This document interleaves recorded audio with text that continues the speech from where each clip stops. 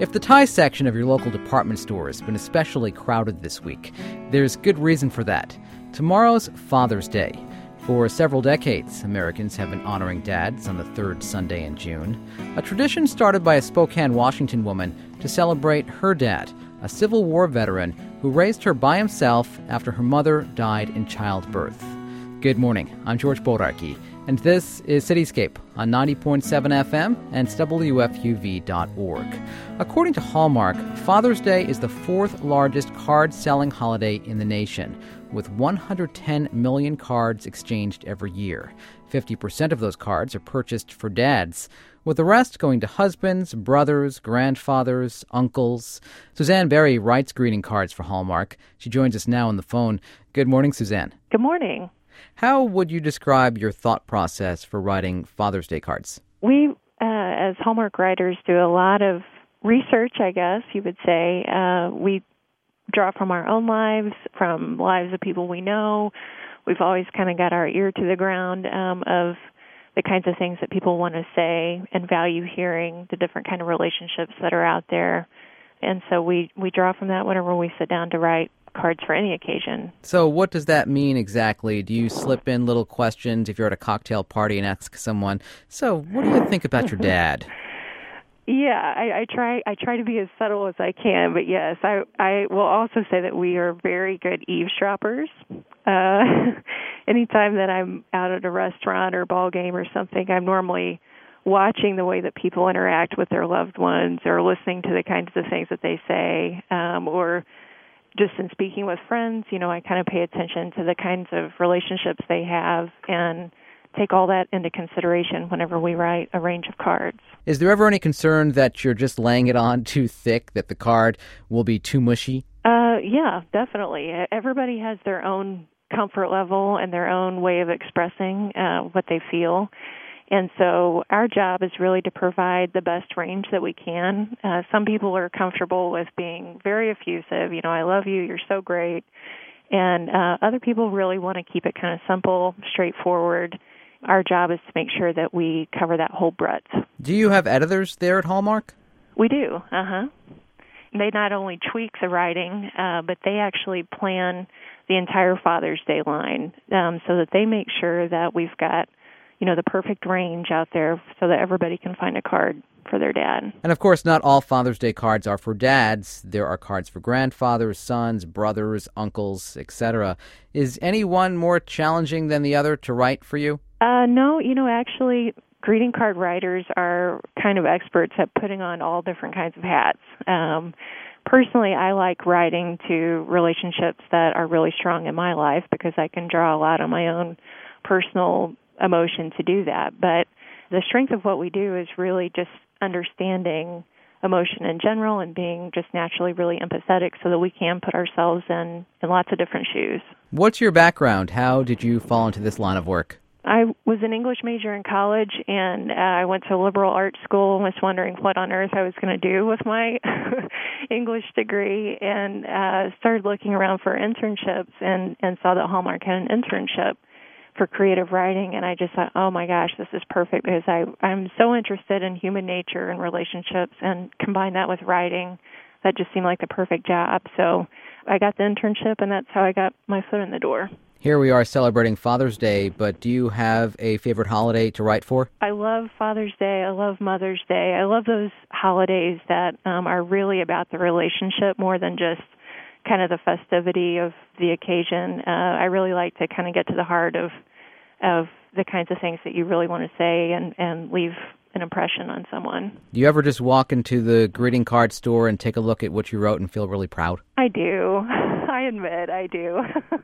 I love to stand back and watch people reading because you can see what's resonating with them, and whether it's a card I wrote or not, it's really kind of thrilling to be a silent part of that process and be a part of those relationships and help enable connections to happen. Yeah, I would imagine that must be pretty surreal, though, to take a step back there at the greeting card store and watch people sifting through the cards. And I would be thinking, I know if it were me, buy it. Come on, that's great writing.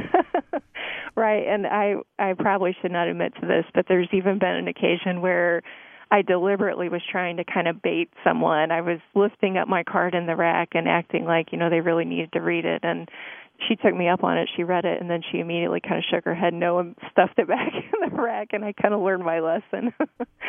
Just let them pick what they want. Have you ever given your own cards to people? I have, yeah. I don't do it all the time, but I know that my family in particular, they really love to get cards that I've written because a lot of times they know that I was drawing from our relationship, so it's kind of doubly meaningful. The role of fathers has clearly changed through the years. Even now, during this economic recession, we're seeing more stay-at-home dads. Is that something that we're seeing more come up in greeting cards? Yeah, we're always paying attention to the shifts in roles and the way that we talk to each other. This year, we've got some cards that are a little more sensitive. They may not call it out, but they are sensitive to celebrating during a difficult year, Father's Day or any other occasion.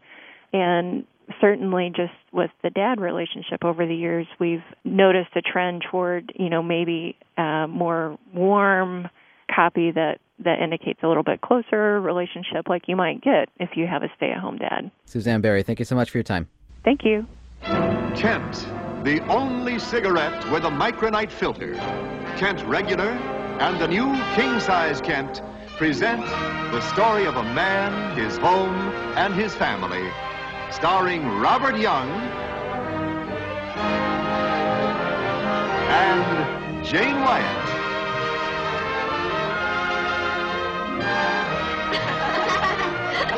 With Eleanor Donahue, Billy Gray, and Lauren Chapin in Father Knows Best. The role of fathers has changed quite a bit through the years. Today, fathers take on all sorts of responsibilities. When New York City public school teacher and dad, Lance Summerfield, decided to take a leave of absence, he wanted to meet other stay-at-home fathers in the 5 boroughs. So Lance and a few friends created a group at meetup.com.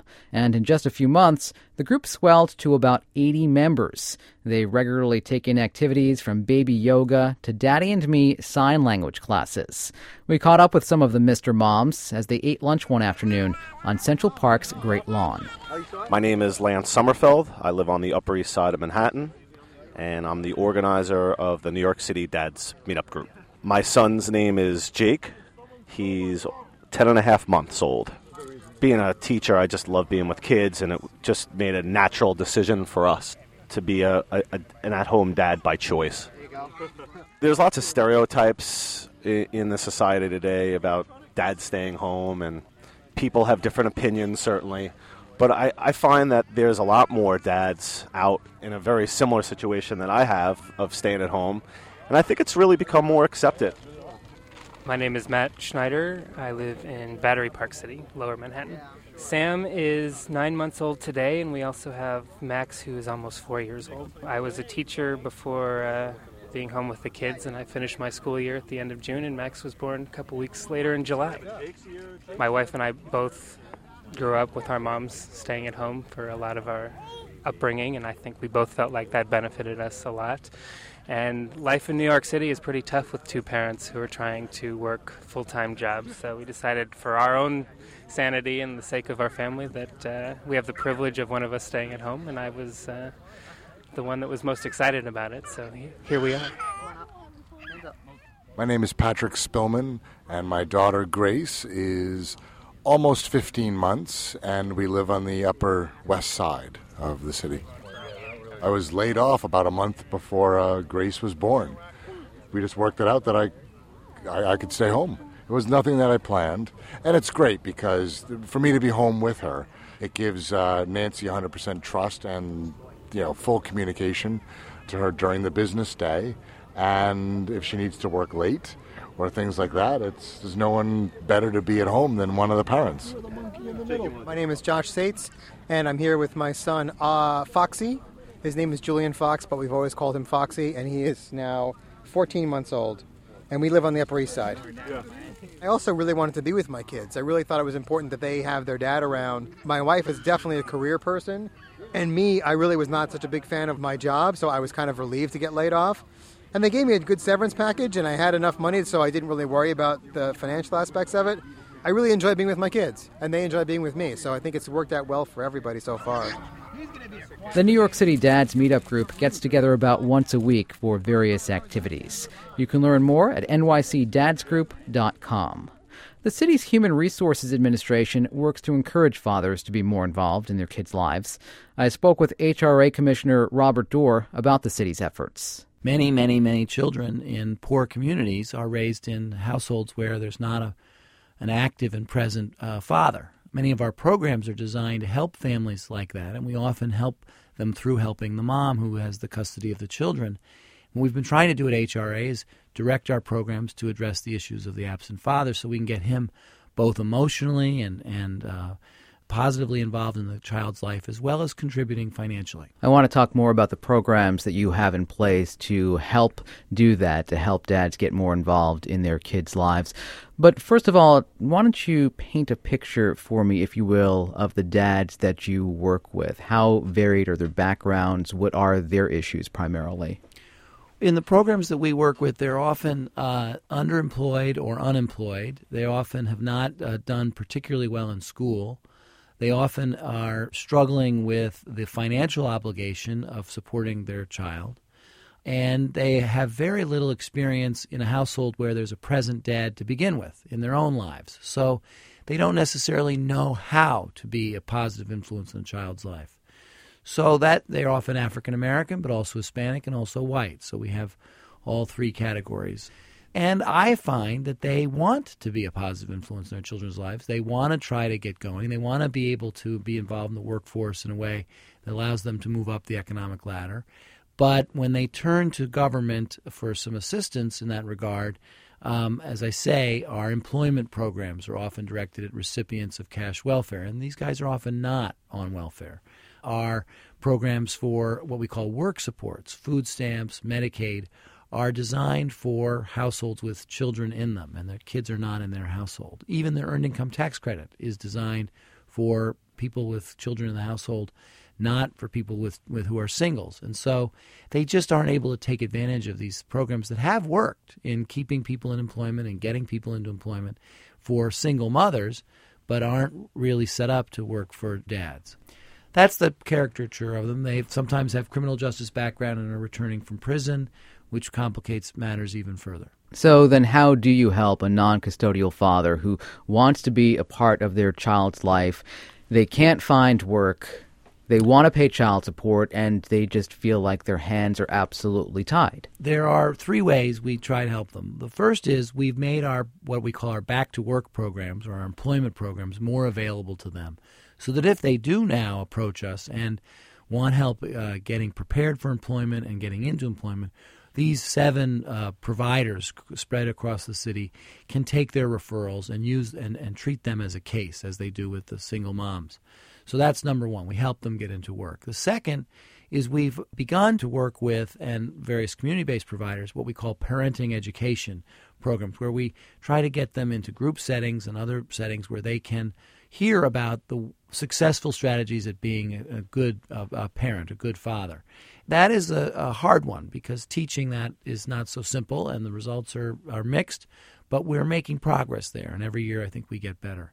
And then the third is the Child Support Enforcement Program is a very important program in New York City and across the country because it enforces a societal responsibility. If you have a child, you should contribute to their raising financially, and you're required to. And we do that, and we do it very well in New York City. But sometimes when you're dealing with a guy whose order is more than they can afford or who doesn't really know what's going on with that agency and is afraid of it, we can be very harsh. And our principal client or customer is the custodial mom often, so we don't treat them as customers. We're changing that. In the City Child Support Program, we've got a whole new unit set up to treat the non-custodial parent as a customer, to respond particularly to those whose orders are higher than they should be according to what they can afford to pay, and to see if we can expedite the court process so that they have to pay something. No one is excused from paying something, but that the order amount on a monthly basis is not beyond their ability to pay. And that would be something like, 50% of their income. That would be more than is reasonable and more than the law requires. But it does sometimes happen. So are you going back to the court then on occasion and saying, revisit this guy just simply can't pay it? We are setting up a variety of situations and circumstances where we are going back to the court and saying this is something that needs to be revisited and looked up. And it's been very successful when the guys have taken advantage of it.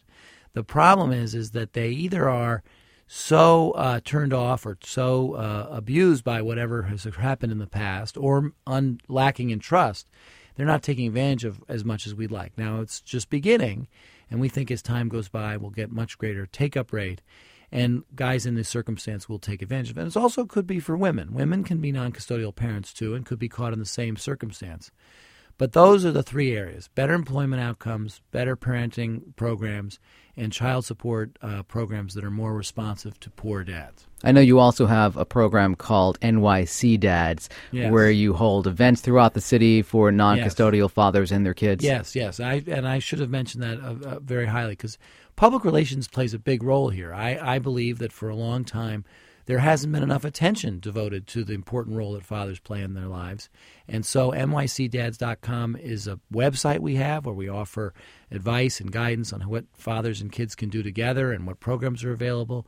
We also have an annual picnic at Coney Island at Keyspan Park this Sunday and from 12 to 3 where we have Father's Day events, and we celebrate the role of fathers. And then finally, we've done some public relations stuff. We've got posters in the subways, and we have had ads in the taxi cabs where we're reminding people, and young fathers, all fathers, everybody in society, children need two parents, and they do better when they have two parents.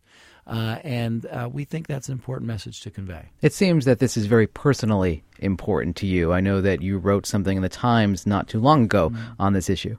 Yes, this is an issue that I feel very strongly is a key ingredient, and it's not the only ingredient, but a key ingredient to addressing issues affecting low-income families in America.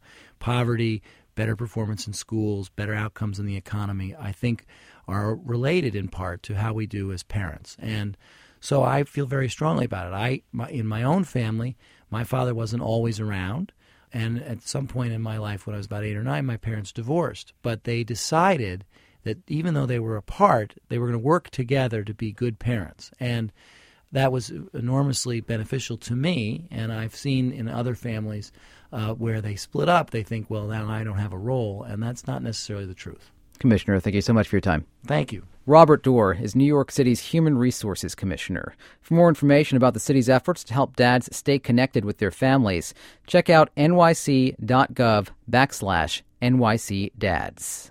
You're tuned to Cityscape on 90.7 FM and WFUV.org. Good morning once again. I'm George Bodarky. Joel Schwartzberg is the author of the 40-year-old version, Memoirs of a Divorced Dad. That's version as in first version, second version, and humor is a hybrid of humor and memoir. Schwartzberg's book takes up a topic that he says is all too often overlooked by the average Father's Day card, the challenges of being a divorced dad. WFUV's Mary Wilson talked with Schwartzberg about his experiences. How are you celebrating Father's Day with your kids this year? Well, I like to think of myself as celebrating Father's Day almost every week. As a divorced father, I see my kids all day Saturday from Friday night to Saturday night. So I don't expect a lot from this Father's Day, especially because the usual celebration of Father's Day involves cards that denigrate fatherhood. They point out how lazy we are or how easily distracted we are. And so the way I like to spend Father's Day is the way I like to spend every day with my kids, is going out and having fun, doing things we all enjoy to do together. How did your approach to parenting change when you got a divorce? The divorce was really a milestone in my life. It changed the way I looked at fatherhood. Before I got divorced, I based my fatherhood on many other people's expectations of me. My ex-wife's, my parents, Dr. Phil's. Every guy who seemed to come on a Tonight Show talking about how great it was to be a father, I felt like I had to live up to that standard. After a divorce, I found that I had to reinvent and rediscover, in fact, my own dadhood, as I call it. So make up my own rules, make up my own expectations, and learn about the genuine dad that I was always meant to be. And in so doing, I become a better father because I'm a more genuine father. When you get a divorce, sometimes you think you've divorced your children, not just your ex-wife, when actually it's for many an opportunity to actually become the most genuine inner dad that they could become. Was there an aha moment when you realized that something about your role would change once you were divorced? Well, there were a number of aha moments. I think when I first moved out and my kids came to spend the night with me, I, like most divorced dads, considered it as if they were visiting me, as if I was some kind of babysitter. It took some time for me to understand that, in fact, what they were doing was living with me. And I guess the aha moment was a moment when my kids stayed over one of those first few nights, and one of my daughters had what she called a mommy sniff shirt, one of my ex-wife's blouses. And my other daughter, I have twins, looked at me and said she'd like a daddy sniff shirt. And I ran to get it, and she pressed it to her nose. And I said, "Does it stink?" And she goes, "Yes, but I like it." And that's one of those moments that made me realize that these kids have two homes, one with their mom, one with their dad. They're not just visiting me, and I'm not just entertaining them, but in fact, we're living together. Do you think that married fathers can relate to your experiences as well? I think a lot of fathers often feel that they're not allowed to do certain things. Like, I'm told as a result of some of the essays I've written that I needed to man up. In other words, to be the kind of father who is a provider, who's always there, who's never afraid, never vulnerable, never conflicted, never depressed. And I think a lot of fathers, divorced or not, have to find a secret place to hide their conflicts because they're not allowed to have any sort of depression. They just have to be there. So one of the essays in the book talks about the kind of depression I went through when my son was born. And I got a lot of reaction from fathers, all kinds of fathers, who told me that one described it as a secret conspiracy of how hard it is to be a father, but the fact that we can't tell anybody about it. We have to swallow it, and we have to man up. Why do you think we hear less from single fathers about their parenting experiences? I think there's some shame involved. I think, just speaking from my own experience, when I came out of the divorce, I felt like I had not only divorced my ex-wife, which seemed like the right solution for us, but I'd also divorced my children, with whom that's not a solution, and it's not something I was looking for, more of a separation. So I think single fathers and divorced fathers have a harder time readjusting and finding credibility within themselves or authority within themselves to be fathers. And I think it's more of a struggle for them.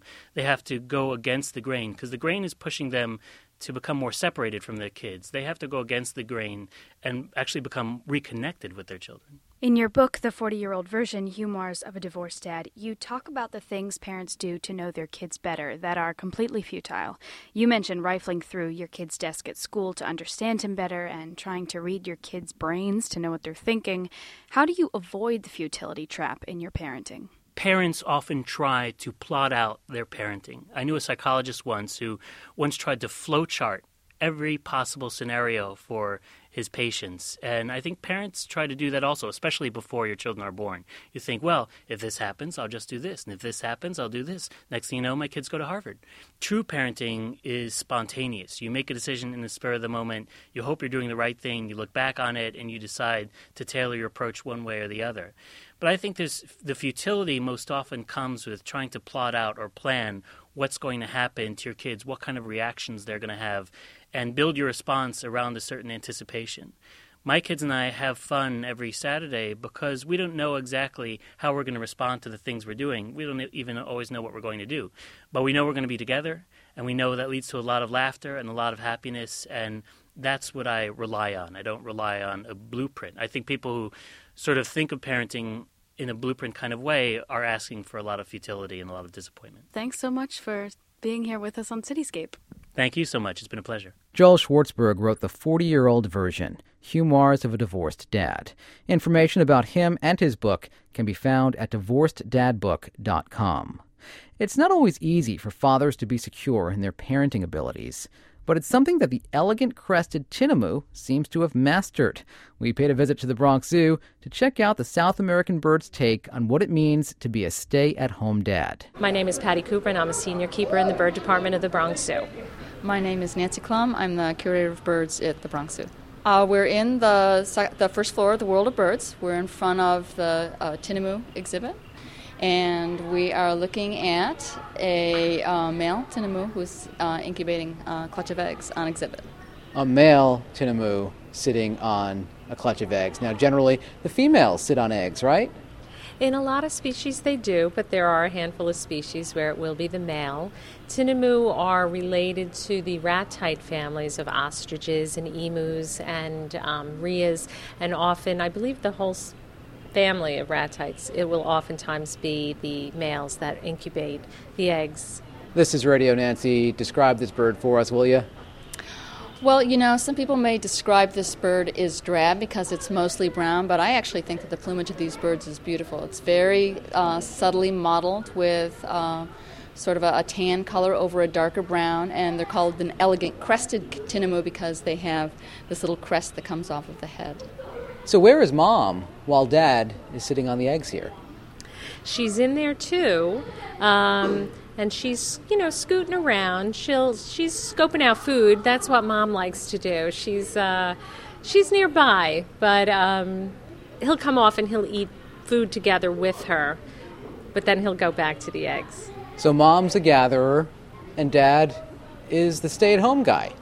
Well, actually, in the wild, the mom would actually have the option of leaving home and leaving Dad with the eggs, because in birds, unlike mammals, with mammals you have a lactating female, so there's no way around it. The female has got to be primary caregiver.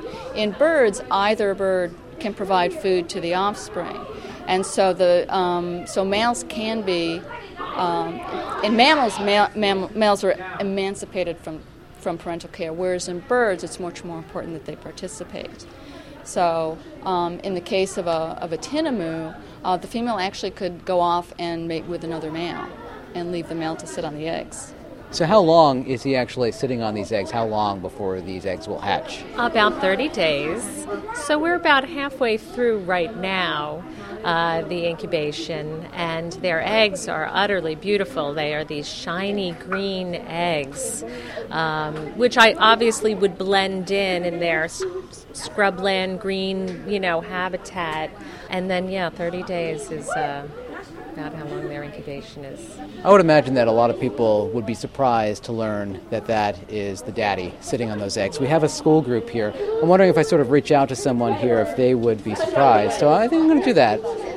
Hey, my name is George Bodarky. I'm with WFUV Radio. What's your name? Jefferson Insasa. And where are you from? I'm from American. Okay. Well, over here we have a tinamou bird that is sitting on the eggs over there. Would you be surprised if I were to tell you that that is the daddy bird sitting on the eggs, not the mommy bird? Oh, yeah. Why does that surprise you? The daddy bird should be working. Yeah, so I'm going to tell you the truth. And that is the daddy bird. The daddy bird among these birds sits on the eggs. Wow. Yeah. How about you? What's your name? Scarlett. Scarlett. Where are you from? Bronx. And you're here at the World of Birds at the Bronx Zoo and looking at the tinamou bird. Are you surprised when I tell you that that bird sitting on the eggs is the daddy bird? Yeah. How come? Because the guy is lazy and the mom is working. That's not right. But that's natural for them. No, the guy is supposed to be working. The guy's supposed to be working and the mom should be sitting on the eggs? Yeah. Well, he's working. He's sitting on those eggs. No, he's not. He's mad lazy. All right, so varying opinions about the tinamou bird and the tinamou bird's lifestyles. Let me ask you this. Once these eggs hatched, first of all, how many eggs are underneath this guy? 7. 7 eggs. So once these eggs hatch, then what are his responsibilities? Well, his responsibility then would be to show the chick food. So the chick will be following him around closely and he'll be pecking at food. And that's his, and to keep a watch so that he can, if there was a predator to come by, then he could make a little alarm call and the chick would know. Well, Father's Day is coming up tomorrow. Is he going to get any special treatment, a little extra something? You guys planning a party? What are you doing? I think I'm going to drop a little extra food, but I can't say that in front of my boss, so I know. So maybe on Father's Day I'll just let a little extra foods fall down, but don't tell anybody. Will not. Thank you so much for your time. Thank you. Nancy, thank you so much. Thank you. Patty Cooper and Nancy Klum take care of the birds at the Bronx Zoo. And that's it for this week's Cityscape. I'm George Bodarky. My thanks to producers Mary Wilson and Ellen Burke. Have a great weekend, and happy Father's Day. Today, Father, is Father's Day, and we're giving you a tie. It's not much, you know, it is just our way of showing you we think you're a regular guy. You say that it was nice of us to bother, but it really was a pleasure to us. For according to our mother...